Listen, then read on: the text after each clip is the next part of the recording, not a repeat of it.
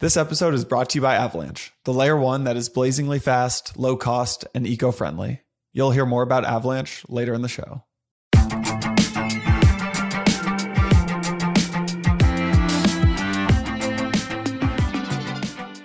Hey everyone, quick reminder, nothing said on Empire is a recommendation to buy or sell securities or tokens. This podcast is for informational purposes only, and any views expressed by anyone on the show are solely our opinions, not financial advice.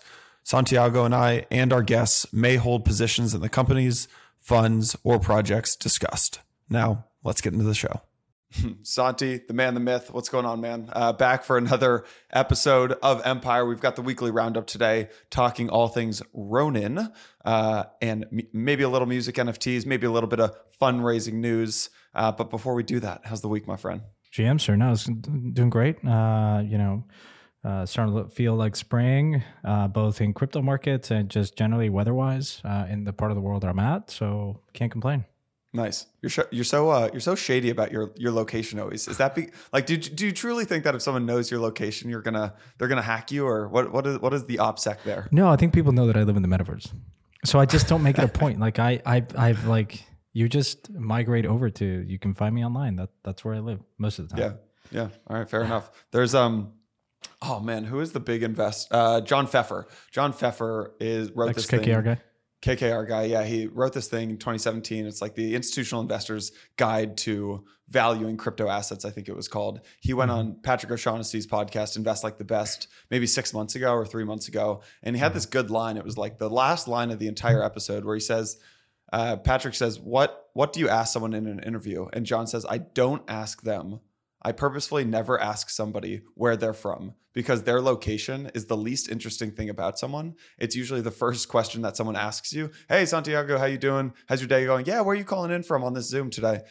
He makes a point to never ask it. Like, I understand humans are tribal species. I understand most people don't do it out of like, they want to like uncover stuff. But there was just so many more interesting questions. Like, hey, what have you read lately that you find interesting? Hey, what are you thinking about? What have you changed your mind on recently? Like, I know I always ask people, what are you most excited about right now? Yeah, exactly. Simple questions. Like, of course, you don't want to go like super deep philosophical, like with everyone, because, there are contexts and, I don't know. But like, given the choice, like, why not open up yourself to people to have a very meaningful discussion out of the gate? And some people like, is it really going to change your perception if you live in Brooklyn or, like, I don't know, somewhere else? Like, is this like it's a distraction? So you almost don't want to give yourself the I do it because, like, we're hardwired to ask these questions for a variety of reasons. And so I try to defer judgment as much as possible. When you meet someone, invariably people ask, hey, what did you think of that person? I'm like, I don't know. Like, I had a first interaction. Like, it didn't go terribly wrong, but I'm like, deferring judgment, I think, is one of those things where over time I've just learned that it has much more upside, whereas jumping to conclusions really quickly, like, probably doesn't serve you as well. Yeah, we have 4 values at Blockworks: mutual trust and respect. Like, leave your ego at the door. Crypto's an industry filled with a lot of egos. Write the rules, right? There's no playbook. We're all figuring this shit out on our own, and let's just trust yourself to solve big problems and launch products and kind of make big impact on yourself. And then the third is go all in, like set big goals and believe in yourself and push yourself to go past whatever you thought was possible. But my favorite one is actually remain curious. And so I think in these conversations with people, it's important to just pull out what people are curious about. Absolutely. Maybe I am curious. Have those values and principles changed over time at Blockworks? Because you're a much bigger, different team than you were maybe a year ago, maybe 2 years ago, and when you started. Have you found that those kind of principles have remained true and like efficient? They actually have remained very true. And it's interesting. So once a month, we do a monthly kickoff for we do an all hands, basically. We do a monthly kickoff where we share how did the past month go and what's happening this upcoming month. And different teams share different things that happen. Like marketing will share what went well on marketing, what didn't go well on marketing, and what they're working what they're trying to do this upcoming month. The first slide of the deck is always revisiting the goals for the year. There's 3 goals. They're all related to the business. There might be like a sales goal, an editorial goal, a marketing goal, a growth goal, whatever it is for that year. But the first goal and the most important goal, it just says culture, build a culture that we're proud of. And I think that's always been our overarching goal. And it's been especially important as we're building this remote team, right? To continue to build a culture that we're really proud of. So yeah, this is like the Ben Horowitz thing. Culture is what you say. Culture is what you do, not what you say. There's a great book about it. Yeah. Yeah. All right, man. So before talking about Ronin, so I got invited to this game. I played basketball at MSG at the Garden. Yeah, because by the way, most people don't realize, but Jason is like 6'4". He doesn't look too tall in the podcast. It's my shoes, baby. I wear tall I don't know shoes. what it is. I met him in real life, and I was shocked. I mean, the two tallest folks in crypto are probably Cooper Turley, right? Cooper, and you by far. Yeah, Cooper's like, got me by a beat mile. by an inch or two. Yeah, exactly. And Cooper's much better dressed than I am too. So he's got me beat on two things. But so anyways, I played basketball at MSG. It was a really cool experience. It was Gary Vaynerchuk, Vayner Media, Vayner NFTs partnered up with Coinbase and Coinbase NFTs. It's really, really cool. I posted this picture on Twitter of it, but Coinbase had taken over all of MSG. It was like huge Coinbase things. And we basically just played a full 40-minute game. And the coaches were these like Hall of Fame Knicks players. Really, really fun experience. But the most interesting thing for me, Mike called me after. He said, how'd the game go? How was it? Who'd you meet? Stuff like that. I said, I didn't know a single person there. It was this entire NFT community of people. I had never met any of them. I never heard of anyone. I think of myself as being like very well networked in crypto. I know everyone in crypto. I didn't know any of these people.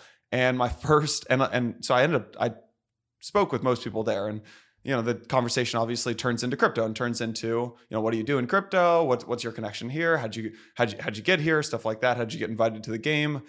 Everybody there is either like an NFT collector, NFT investor, building something with NFTs, right? And the most interesting thing was a lot of them had come into crypto in the last 6 months. And my first gut, I will admit, that my first gut reaction, I was like, you guys don't know the grind. You don't know the hustle. You don't know the bear market of 2018 and 2019. You don't know the struggle. Man, you guys and so that was my first like gut reaction, I'll admit. The second was I'd ask them what they're interested in. A lot of them, zero interest in DeFi. None of them have ever, or a lot of them had never touched DeFi. So one person didn't even know what Aave and Compound was, which to me, I was like, oh my God, that's nuts. And so I was kind of like, had this kind of bad taste weirdly in my mouth. The game was awesome. And then I started following a couple of them on Instagram. These pictures started going up on Instagram. They all have, not like barely any of them are on Twitter. They all have 1 million followers on Instagram. There are these massive influencers and creators on Instagram. And I had no idea. And then it clicked, which is what Coinbase is doing and what Vayner Media and a lot of other folks are doing, and just what NFTs are doing in general, is you're onboarding this massive group of people who have never even touched crypto. And that's when this light bulb went off for me, which is all of that, like that frustrated gut feeling of, you don't know the grind. It all went away. And I was just thinking, man, this is so fucking cool that this new part of crypto, NFTs, is onboarding the next wave of millions of people. So I don't know. I thought you'd find that interesting.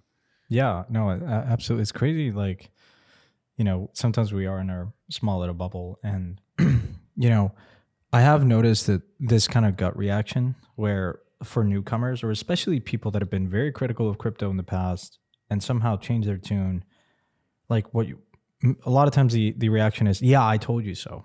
Or what took you so long? And it's sort of, look, I understand it's validation for a lot of us that have been earlier, I'd say.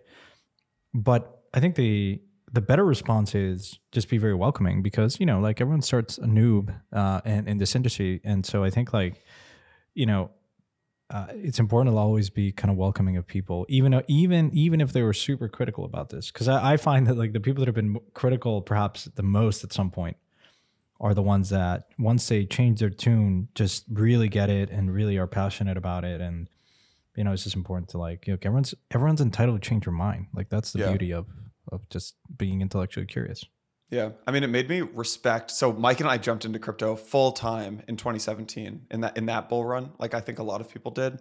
And it just makes me respect some of the people who were really welcoming to us in those early days, like Ryan Selkis and Meltem Demir, like Meltem and Jill Carlson, like some of these people who, they'd been around for a lot longer than we had. And I can only imagine that they were just thinking, man, look at these scrubs coming into crypto. They don't know the grind of 2013. They don't know the grind of 2015. They didn't go through Gox, like they didn't go through Mount Gox. They did. Oh my God, they didn't even have any Bitcoin on Mount Gox. They don't know the grind. And now this whole 2017 cohort has built this amazing industry as well. And I can only imagine. I'm just so excited for what the 2021 cohort is going to do over the next couple of years.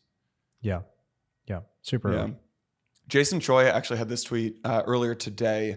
He said, I noticed that a lot of Web 2 founders who come into Web 3, what they lack in crypto native, like their crypto nativity, they more than make up for in rigor in validating product market fit, organizational scaling, and process, arguably more important long-term than being in crypto long-term. So I want to flip this into a question and say, when you're investing in companies and you're kind of talking to founders, how do you weight what is more important here? Is it your ability to scale teams, organizational scaling, validating product market fit, building a culture, or is it this like understanding of crypto, knowing that, it's so nuanced and so tough to become like a crypto native person? Yeah, like gun to my head, I'd probably invest behind very talented Web 2 builder, engineer. Yeah. Than a crypto native one. Really? Why? Because I'll tell them I'll help you on the crypto side, and the best combinations are those. Because I just know where designing tokens is what I do. I like to do that. I like to think about that, incentive design and all that stuff. But like, I think like given the choice, yeah, and is especially more true in gaming, where increasingly recently every team that I've invested in are like super talented Web 2 guys. Like I'm telling you, like guys that were very senior at like early guys in like designing Angry Birds and Candy Crush and some of the best games out there. And I look at that and I said like, and they're excited to build, and I would invest behind them more so than like perhaps a more crypto native founder, because it requires skill. Like I feel like the hardest thing that a founder does is hire talented people. And I think you need to have done something really powerful in a prior life, meaning in Web 2 land. Like it's easier to hire people if you're like the guy that like designed X and Y and built X or Y. Like just now before this podcast, I was talking to a founder of this company called Canary, which is they do like webcams. And I've been using the camera for such a long time. I give it to people when they have babies, like to monitor the room and all this stuff, like amazing. And now he's building something in crypto. And I know like the guy just, when I talked to him, he said, listen, I've already validated the market. I've talked to X and Y and all these different stakeholders, and they all kind of are screaming at me to build a product. I think that chip is like, comes from a guy that's built something before. And maybe like I'll say, I like investing in repeat founders more so. And a lot of times like it's hard to find like a repeat founder in crypto. You know what I mean? Like most of the time it's their first run. Unless you have like, Maki and perhaps like, a few other folks. But for the most part, it's really cool to see someone that has built a Web2 company and then goes at it again. Or another example, this is the Immutable team, for instance. They were doing the Gods Unchained cards, battler cards early on. Out of that frustration of understanding how difficult it was to scale in an L1 environment, they went out and built Immutable, which is L2 using Starkware optimized for creating a better experience for users. And so like, I love that, right? Because it's a unique insight.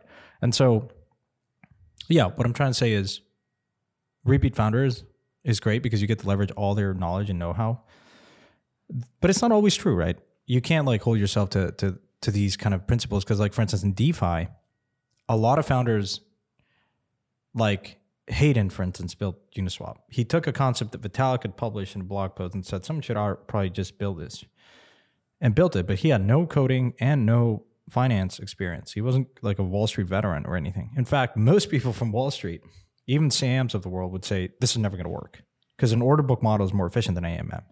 And so like sometimes a lot of experience gets in the way. And you know this, but like a lot of some of the best kind of more breakthrough innovations have come from people that are outside, that allow themselves to think in more creative ways and just venture out. And so sometimes, but a lot of people pass on Uniswap. And so anyways, that's my roundabout answer. Let's get into some of the news. I think biggest news of the week is Ronin, the Ronin hack. So let me just give a quick overview for people who missed this or maybe didn't have the time to dive too deep into this.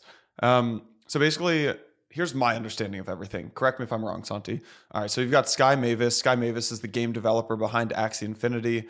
Ronin, their network that they've kind of created, Ronin Network, was exploited for about $600 million, which the actual numbers were 173,600 ETH and 25.5 million USDC. This makes it the largest hack in crypto's history. As background, users deposit crypto into the Ronin bridge on Ethereum and then are given kind of the equivalent, like IOUs on the Ronin network. So in this case, no individual Ronin user was hacked. My understanding is that all of the users in kind of the Ronin system now basically just have these under collateralized IOUs. Definitely check me if I'm wrong there. And the exploit actually was discovered on Tuesday, but the actual hack was 6 days before. It was on the 23rd, which is interesting that it took that long for this to get uncovered. And the exploit was finally discovered after this one user was unable to draw 5,000 ETH from the bridge.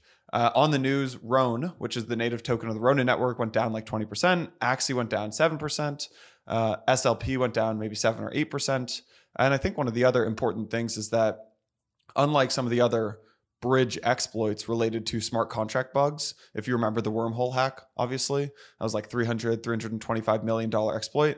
This exploit was a hack of private keys in a multi-sig setup. And the way that the Ronin bridge was set up is they've got this 5 of 9 validator bridge, meaning the funds are secured by a set of these 9 secret keys, right? Any 5 of those, if they're in agreement, can move money around. And so basically the hacker, in this case, Sky Mavis, I think one of the flaws is that Sky Mavis owned or operated 4 of the 9 keys. So the hacker was able to compromise the 4 Sky Mavis validators and then utilized a secondary attack vector where they once they controlled the Sky Mavis nodes, they could utilize an API to request these arbitrary signatures from the Axie DAO node.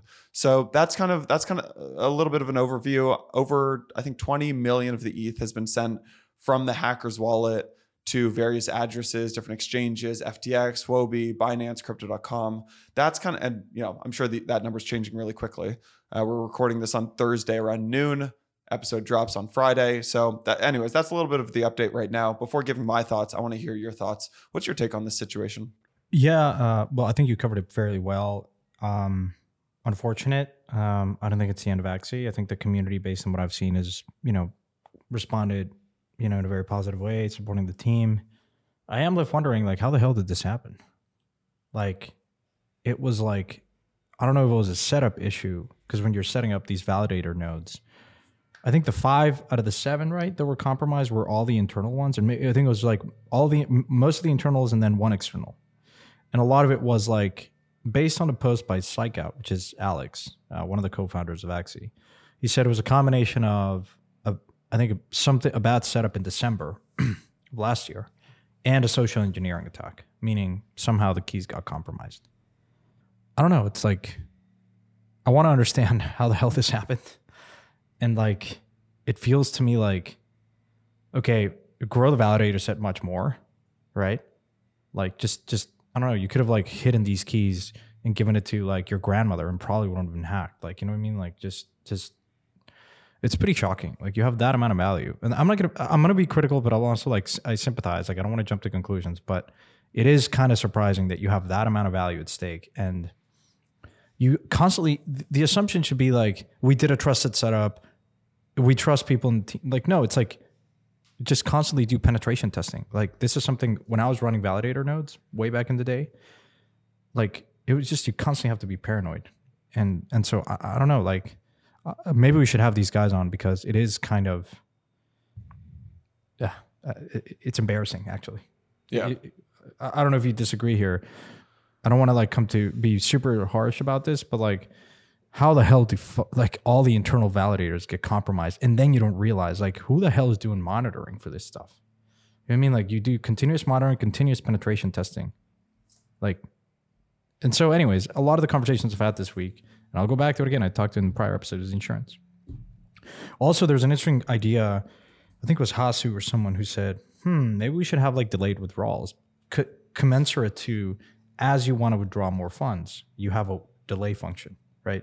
Like there should be kind of an alert, right? You have like pager duty. You should have an alert if someone wants to withdraw the entire fucking funds. Like, hey, maybe get pinged. Like, I don't know, like shocking. But I hope Axie recovers. I think the community is super strong. I don't think it's the end of it. Like, a lot of people are affected by this, so I truly sympathize with that. But as an industry, we can do better. Yeah, I think I have a nicer take than you, which is that I don't know, just build. I mean, what is my take here? I think my take is okay. Don't you disagree? Like, how does the social engineering attack function where all the internal validators get compromised, and why didn't you think about like decentralizing further? No, that's ridiculous. That's ridiculous. I completely agree with that. I think so. Let me not talk about the hack for a second here.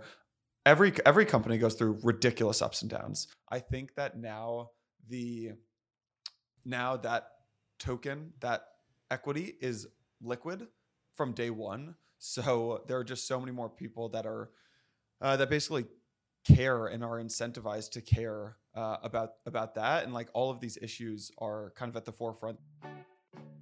All right, friends, quick break to share some exciting DeFi updates from Avalanche, which is one of the fastest and the most eco-friendly smart contract platforms out there.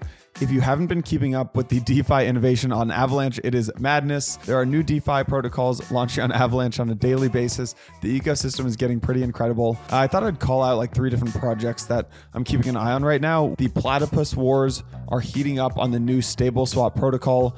Dexalot is launching soon. They've got this unique price discovery mechanism and an on-chain limit order book. I think that's pretty interesting. And then also Trader Joe just launched a brand new set of tokenomics to participate in token launches, stablecoin farming, and governance tokens. Really, really interesting innovation coming out of the DeFi space on Avalanche. And then also just beyond DeFi innovation, there's a study I thought you guys might find interesting.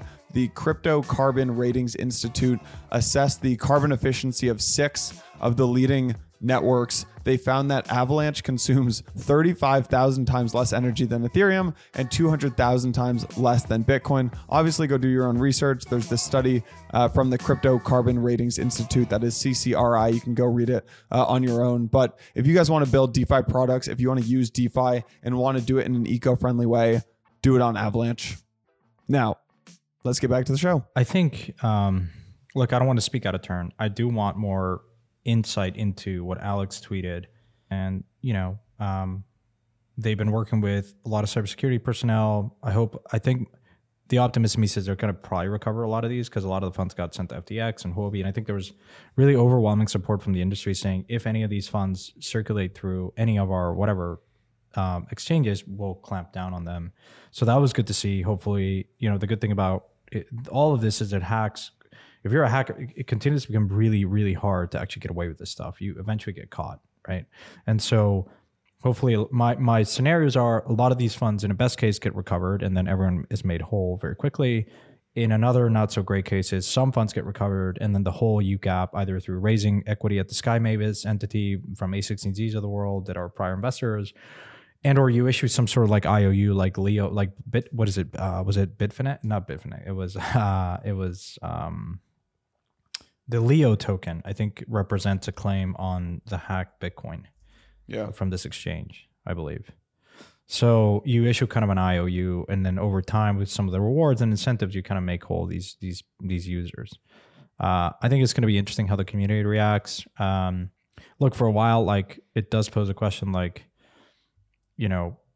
where on the news, I think a lot of other games rallied hard, like STEPN and Illuvium, some others, especially STEPN. But it's going to be interesting what these users, how the broader community reacts. So far, I think it's been super positive. Why did those tokens do so well on this news? Is it because people are leaving Axie and there's capital that just wants to fly into other metaverse assets? I don't want to extrapolate. I mean, I do think that like SLP, like if you look at the earnings of Axie, they really kind of plateaued in December. Yeah. And it does, I'm excited about other games that are like, more immersive, and where I stand. I think something like Illuvium, and so I think like more and more people are just understanding that the category is bigger than Axie, and so maybe rotated away from that. I thought the price would collapse much more, the token, but it's been holding up fairly well from what I can see. It's important to say Sky maybe has generated, I think, 1.5 billion of revenue last year. So potentially I don't know, like if they could foot this bill partially themselves. I don't know what they've done with those. Again, it's revenue, not profit, but nonetheless. Yeah. But yeah, again, the key here is it's a second tweet of Alex.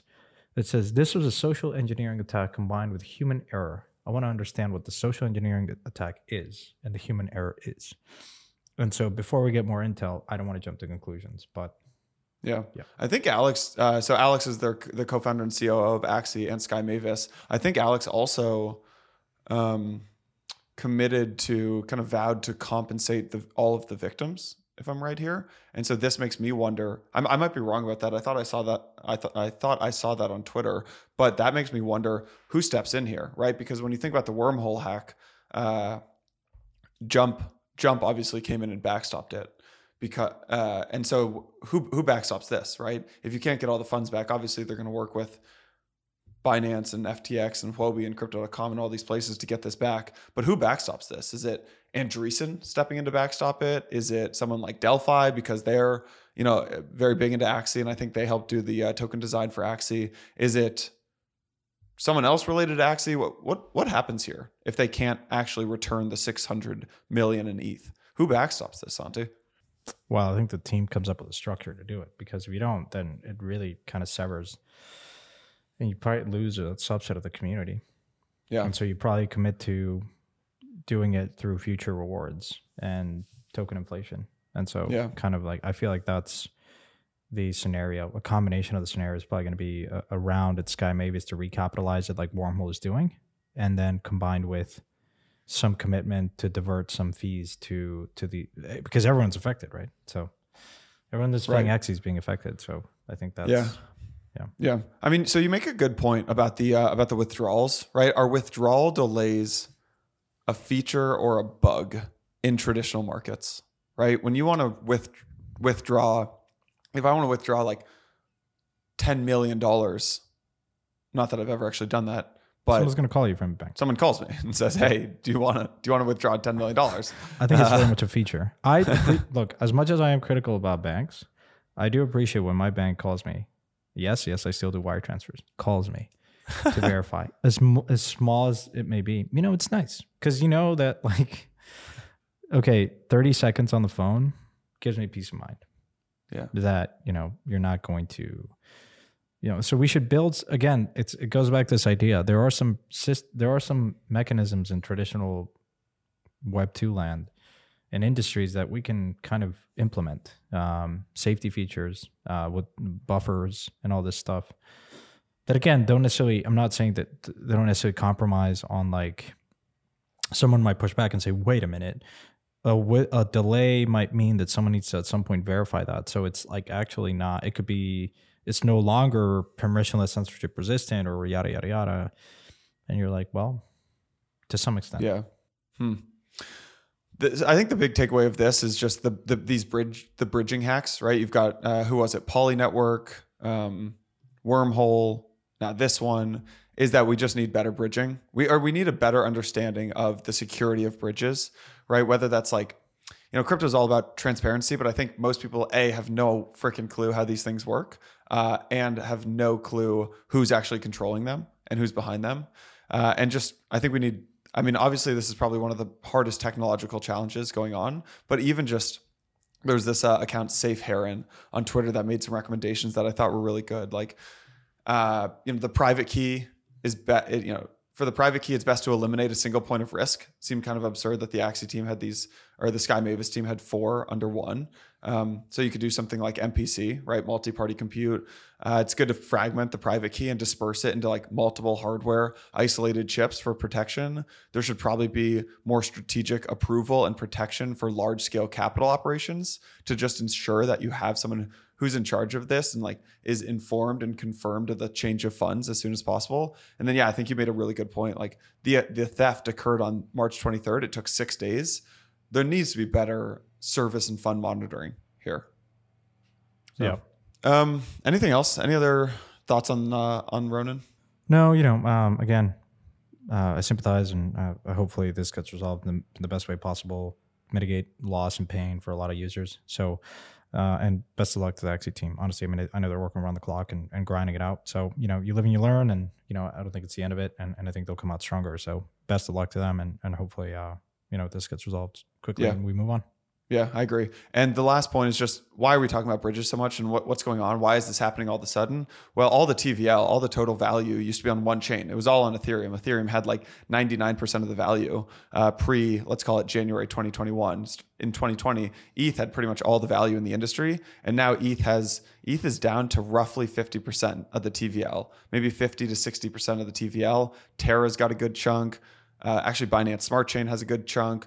Avalanche has a good chunk. Solana has a good chunk. And so that's why, and there's amazing applications getting built on all these chains. And so that's one of the reasons why these bridges have come up so quickly, but possibly scaled too quickly. So the next thing I just want to, I think narratives right now, there's an extreme narrative exhaustion going on in the industry. But as always, narratives can take you by surprise and usually happen faster than you know. And last longer than you'd think. And when you think that you're too late, usually you're too early already in crypto. And so I think one narrative that I'm just watching, I know you like this, the move to earn thing. We're bringing the STEPN founder on the show. Full disclosure. Yeah. Early investor and advisor. So I got to admit, I'm skeptical, but I feel like a real middle of the bell curve kind of guy being skeptical on this. So I'm not going to question it. It's good to be skeptical. It's not going to be middle of the bell curve though. All right. So one narrative I think I want to get your take on is music NFTs. They feel primed to absolutely rip right now. Snoop Dogg, first real A-list person to drop on Sound XYZ. Audius has 6 million monthly active users. Catalog is great for one of ones. You know, Sound XYZ is this like release platform. You can buy like one of 25s. You've got Royal, did 2 big drops so far. They've got another one coming soon. And it feels like we're just early innings of the ability to tokenize all aspects of music and collect it in the same way that we've started to do that with art. And I think, I mean, you kind of highlighted this as a really interesting point, but all aspects of a song can be tokenized down to their smallest unit. So as you're listening to something on chain, the royalties flow back to all of those creators. So like, what if the like little snare could be tokenized, and anyone who uses that in GarageBand on like a crypto native GarageBand that and then publishes on chain can actually get the royalties coming back for them. Maybe it's too optimistic. Obviously the kind of supply chain of that is incredibly tough, but if it's all on chain, I don't see why it couldn't happen. Yeah, I mean, I haven't collected music NFTs yet. I have backed artists, like musicians that have issued NFTs, like Marshmello, for instance, and Justin Blau. I think Justin, in one of his drops, initially he was one of the first ones to embed music in his NFTs. And Marshmello did too. If you bought like this, he released the song first to NFT holders. Now everyone else could go and listen to the song, but you kind of held the first kind of NFT that represented like the genesis of the release of the song. So that was pretty cool. I think so. Like I know like Jesse from actually Variant tried to like do somehow tokenize like his startup that I think ended up being acquired by Spotify. Like they try to like bring a lot of this stuff on chain. It was difficult because, you know, IP is very tricky and convoluted, and royalty management can be very difficult. But just pure song, like the simple case is, as you said, I do think that it's going to be a big category. Someone like Snoop already doing it. Artists just, the business model is they go to the record label and say, hey guys, I want to issue an NFT with this song, and I'm going to issue 10,000, fractionalize it. And so, I don't know, it would be interesting to see the combinations of what you actually slice it up into. You see how slice the entire song into unique NFTs, and those represents the first time that anyone can ever listen to the song is by like this date. And you just have kind of like a memento of sorts that says you were there and you bought it and you listened to the song and you can listen to it. Like that's pretty cool, I think. I don't know. What do you think of it? Here's the biggest counter to everything about music NFTs. With NFTs that are artwork, there is a built-in distribution mechanism and marketing, which is PFPs, right? PFPs, you change your profile picture on Twitter. That was the biggest marketing tool for these NFTs. With music NFTs, you don't have that. You're actually asking someone to go in and change where they listen to their music. So it's like if it's with NFTs, you're able to showcase them on Twitter and in these like digital frames, right, in your house or wherever, right? You can post them on your Instagram. With music NFTs, you can't really showcase them anywhere. And so the utility becomes listening to them and collecting them, which collecting is great, but you're forcing someone to then leave Spotify, which is a really tough thing to get someone to do. Yeah, that's a good point. Although I do think that, say I really like, your DJing skills. And I think that, like, I have certain friends that I know that are really on, when I want to get a new song, I'm like, hey, what are you listening to? And I follow them on like Spotify. And so like, what's this like, I think the founder, no, that's Shopify. I haven't heard Spotify and what their plans are in crypto, but like, what's to stop them from enabling like a gallery, like the same way once I follow you, I see also your NFTs, music NFTs. And like, I don't know, maybe I need like a certain code to listen to it, to unlock the content, or just it's free and so I can listen to it. And like, you still track, like if people listen to the song, you still pay the artist, right? But they now go through and see maybe an NFT, which is like MTV built an empire out of this, right? Like music videos, like people love. You remember the time where like you would love to see the music video? Yeah. I don't do it anymore, but like there was a whole like moment in my life where I was like looking at music videos. I was like, oh, it's so cool. So maybe you do that with NFTs. Maybe that's you bring that back. Here's where I think it gets really cool. So I also am very into house music. I think like you are as well, and I know we both love Avicii. I think that you could have levels for artists inside of a platform. So imagine if here's a platform that I want to exist and would love to fund it, right? It is something where there's like levels 1 through 99 for an artist. Every artist in the world is on it, and anything that you do that shows your kind of affinity and affection for the artist levels you up. Let's use Marshmello. I go to one of Marshmello's shows, right? I'm leveling up. So I just leveled up from like level 1 to level 5. I collect the new Marshmello drop, new song. I just leveled up from level 5 to level 8, right? And then what Marshmello does for his fans is he unlocks different things depending on what level you are. Oh, you want this merch? You have to be level 20. Oh, you want to get in the VIP section at my concert? You have to be level 75 or higher. Mm-hmm. And I think and then what it does is like, I don't know if you've ever been to like these big music festivals, but I used to go kind of back in the day, like you go to like Tomorrowland or Ultra or something like this, and you've got 100,000 people there who all love the same thing, but you have no idea who loves what and like what, like, is this their first time going to one of these things, or like, are they like an OG? And it'd be cool if you could turn to the person to your right and be like, oh my God, you're level 70 for Avicii. Like I also, oh my God. And that's like an instant bond.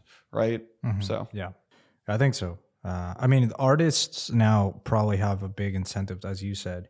Maybe it's the folks you were playing basketball with. Like, I think the connection and the bond with the fan base is stronger, or just gets stronger with NFTs, because they just chart your entire progression and your affiliation and support for an artist, and that's pretty cool.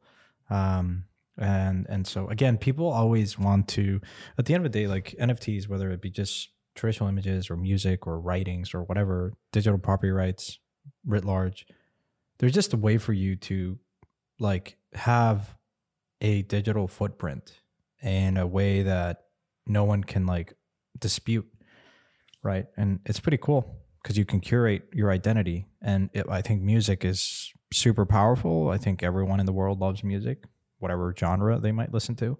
Not everyone's going to obviously buy an NFT, but yeah, it'd be kind of cool. Yep. Yeah, I completely agree. I think the last note on music NFTs is a little bit of alpha. I don't know anything, but just seeing what's happened with other platforms in crypto, none of these platforms have a token yet.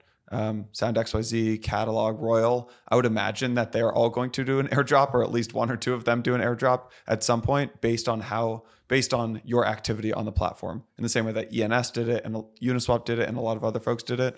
You got to imagine they do some sort of airdrop. So if you've never actually collected something, if you've never collected a music NFT, even you, Santi, I'd recommend you actually do something on like Sound or Catalog or Royal. Okay. There's a breaking news actually, just 20 minutes ago. This guy Patrick Hansen reported. He said, breaking, the Econ and Live committees of the EU Parliament voted in favor of the FTR compromise DNE, the crackdown on unhosted wallets. Entire regulation draft to be voted on later today, but we'll certainly go through. This is interesting. I'm just reading it live, so we should link it to the show notes so people can like follow this progression. Apparently, the formal vote's going to go on later next week on Tuesday. But, unhosted wallets and how do you regulate them or not has been a hot debate that keeps coming back. So this could be pretty interesting. All right, I'll link this. I don't know enough to talk about this, but yeah, I don't. I'm just saying it because just to point to people to it, and then we should discuss it in more detail next week. Yeah, that's great. I mean, there is something actually in the States happening on the regulatory side as well, which is the security dealer definition. Right? There's this new proposal on, what is today, the 31st? So Monday or Tuesday on the 28th by the SEC, there's this new proposal by the SEC that is trying to redefine what it means to be a securities dealer. So the new term, and I think this is important for crypto folks because the new term would include people and businesses that use automated and algorithmic trading technology to execute trades and provide liquidity.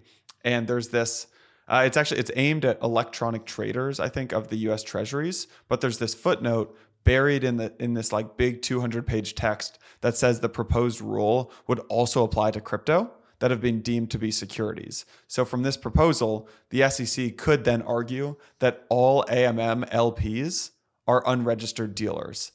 Being an unregistered dealer is a felony offense under securities law. Mm-hmm. So this is something that has not gotten much attention, but I think is a pretty interesting proposal by the SEC. We've got Jay Clayton, an episode with Jay Clayton that goes live on Monday. So folks should definitely tune into that.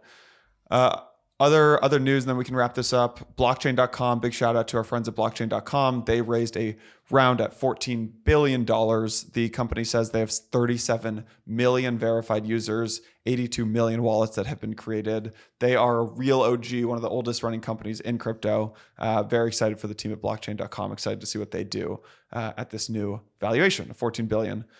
Other news, MacroStrategy, which is a subsidiary of MicroStrategy, has closed a $255 million Bitcoin collateralized loan with Silvergate to purchase Bitcoin. Basically took out a big loan, $200 million, to purchase Bitcoin. This is interesting because there's an FDIC insured bank with Silvergate loaning $205 million to someone against their Bitcoin to buy more Bitcoin, right? You're lending against someone's Bitcoin to buy Bitcoin. This is a massive monetary experiment by Michael Saylor, but it's fun to see him execute it. Kind of no different than Terra or LFG. Yeah, I mean, if you guys missed the episode that went live yesterday with Terra, what is it? So this launches Friday. Terra goes live yesterday. Go listen to the episode with Do Kwon. Really good episode. He is also giving Michael Saylor a run for his money to go buy some Bitcoin. Other news, Sequoia, Andreessen, FTX co-led a $135 million Series A plus investment in Layer Zero. That is a massive Series A plus. Are you an investor in Layer Zero? I just got to assume you are. I am. I actually know the team quite well and super excited what they're building. Yeah, we've got Brian and Maki coming on the podcast soon, so we're looking forward to that. We'll explain Layer. Can you give like a 1 or 2 sentence on Layer Zero? Yeah, basically it stitches together different blockchains, and in one transaction you can execute, like you can use Uniswap and just hop to another protocol, and like you route the order in a very efficient way and use different chains. And so it's called Layer Zero because obviously it sits below and like all the Layer 1s.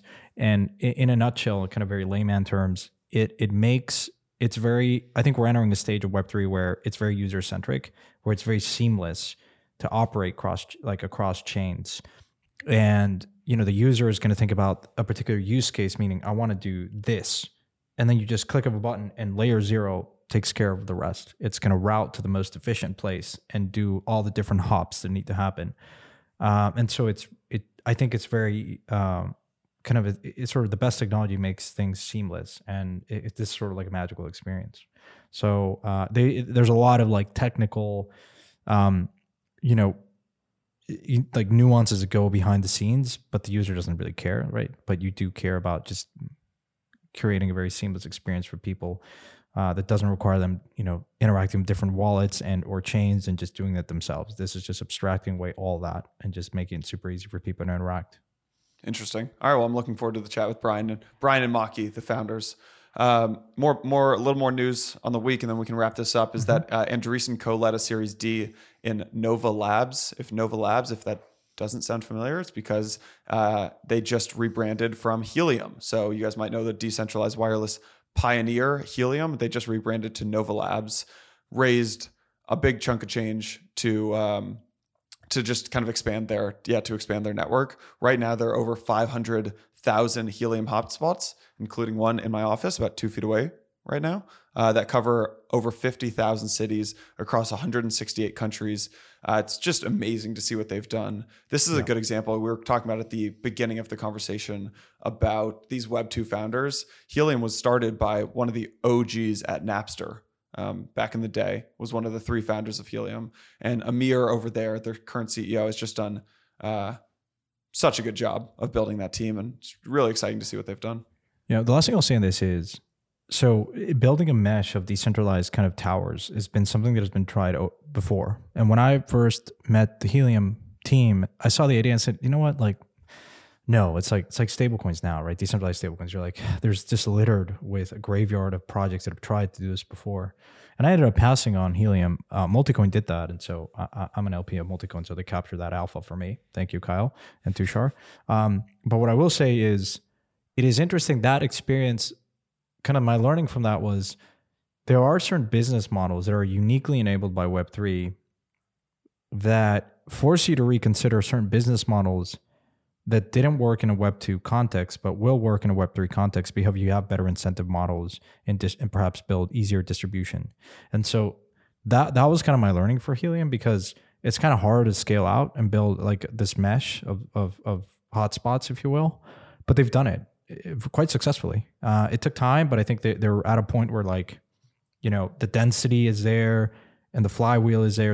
And so now you're seeing like miners, if you will, on top of Helium to, like, professional people like install these hotspots to earn 4 times more Helium than the average mom and pop kind of like hotspot, which is fascinating. Now, like, that's, I think, a telling sign of like a project kind of hitting like escape velocity in many ways, like where you have other people built on top and like professional operators, like in the same way industrial miners are now mining Bitcoin and whatever.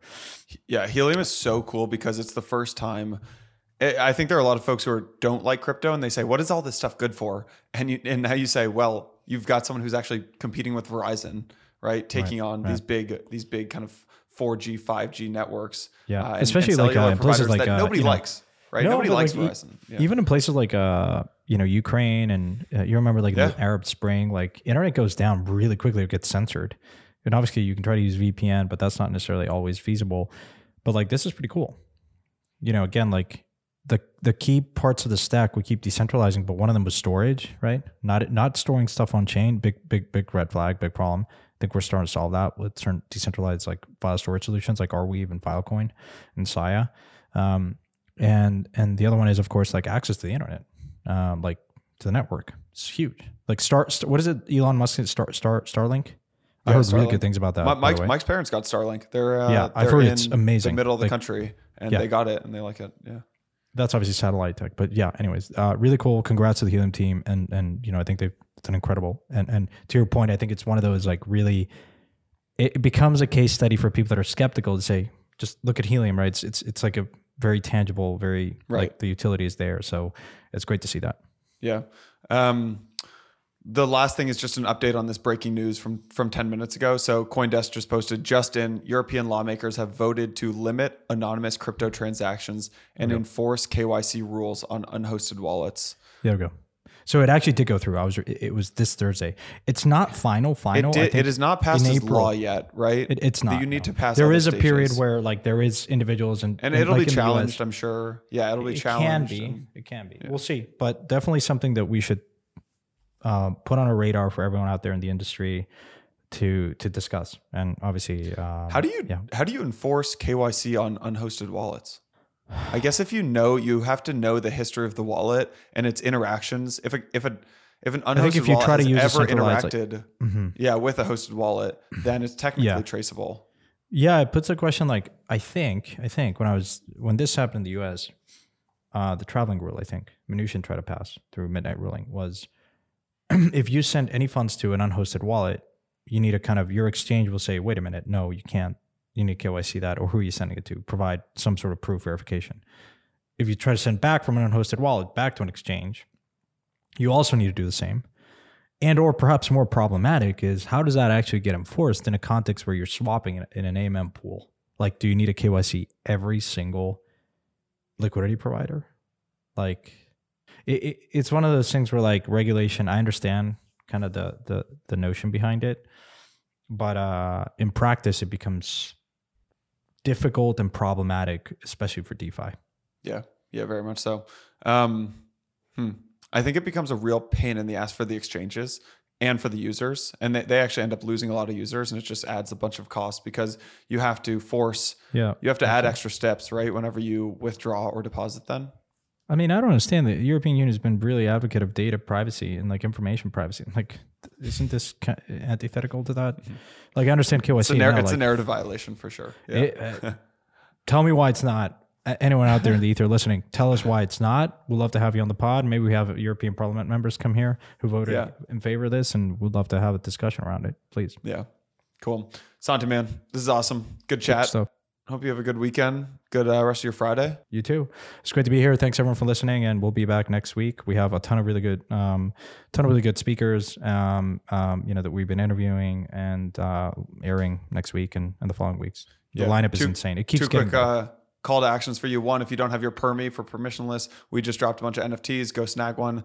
The public sale is Thursday at 4 p.m., which is after this episode is actually getting recorded. So it's going to be Friday. Don't know how the public sale is going to go. If they're fully sold out, jump on OpenSea. You can find them. Permis. Make sure you get the right one. And then the next thing is subscribe to the podcast. If you don't already subscribe to the podcast, subscribe to Apple, Spotify, jump into the Discord, drop a GM to Santi and me. We're hanging out in the Empire Discord. So, all right, guys, we will see you all next week. All right, sir. Thank you so much. Thanks everyone for listening. See you next time. Take care.